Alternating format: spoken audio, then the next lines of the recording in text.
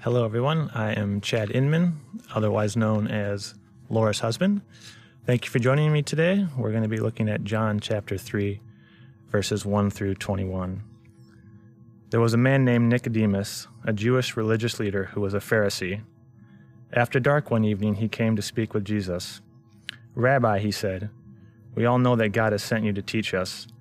Your miraculous signs are evidence that God is with you." Jesus replied, "I tell you the truth.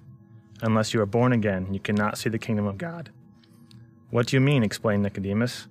"How can an old man go back into his mother's womb and be born again?" Jesus replied, "I assure you, no one can enter the kingdom of God without being born of water and the Spirit. Humans can reproduce only human life, but the Holy Spirit gives birth to spiritual life. So don't be surprised when I say, you must be born again. The wind blows wherever it wants. Just as you can hear the wind but can't tell where it comes from or where it's going, so you can't explain how people are born of the Spirit." "How are these things possible?" Nicodemus asked. Jesus replied, "You are a respected Jewish teacher, and yet you don't understand these things. I assure you, we tell you what we know and have seen, and yet you won't believe our testimony.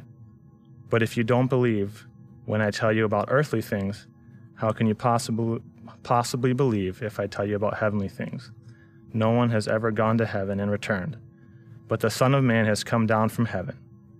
And as Moses lifted up the bronze snake on a pole in the wilderness, so the Son of Man must be lifted up, so that everyone who believes in him will have eternal life. For this is how God loved the world. He gave his one and only Son, so that everyone who believes in him will not perish, but have eternal life. God sent his Son into the world not to judge the world, but to save the world through him. There is no judgment against anyone who believes in him. Anyone who does not believe in him has already been judged, for not believing in God's one and only Son. And the judgment is based on this fact. God's light came into the world, but people loved the darkness more than the light, for their actions were evil.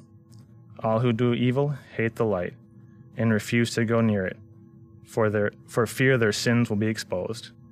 But those who do what is right come to the light so others can see that they are doing what God wants." So a lot going on here. Within this story is what I consider to be the most famous verse of the Bible. John 3:16, "For God loved the world so much that he gave his one and only Son, so that everyone who believes in him will not perish but have eternal life."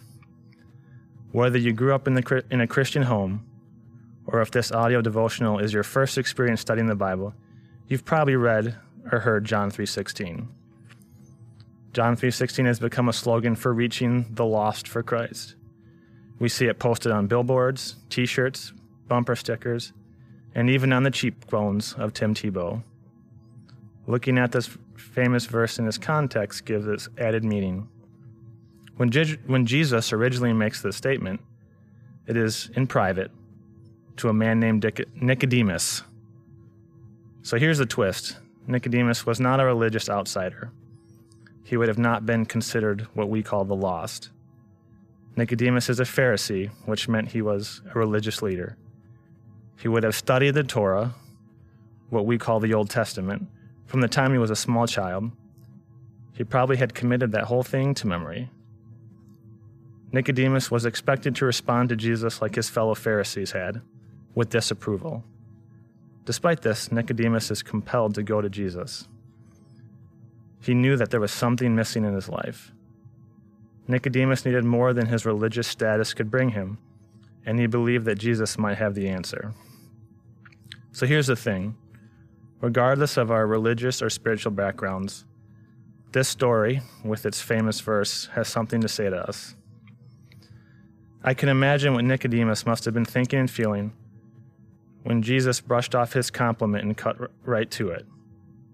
He must be born again. He is confused by this, and I can relate. What does it really mean to be born again? Well, rebirth means starting from scratch, a new beginning.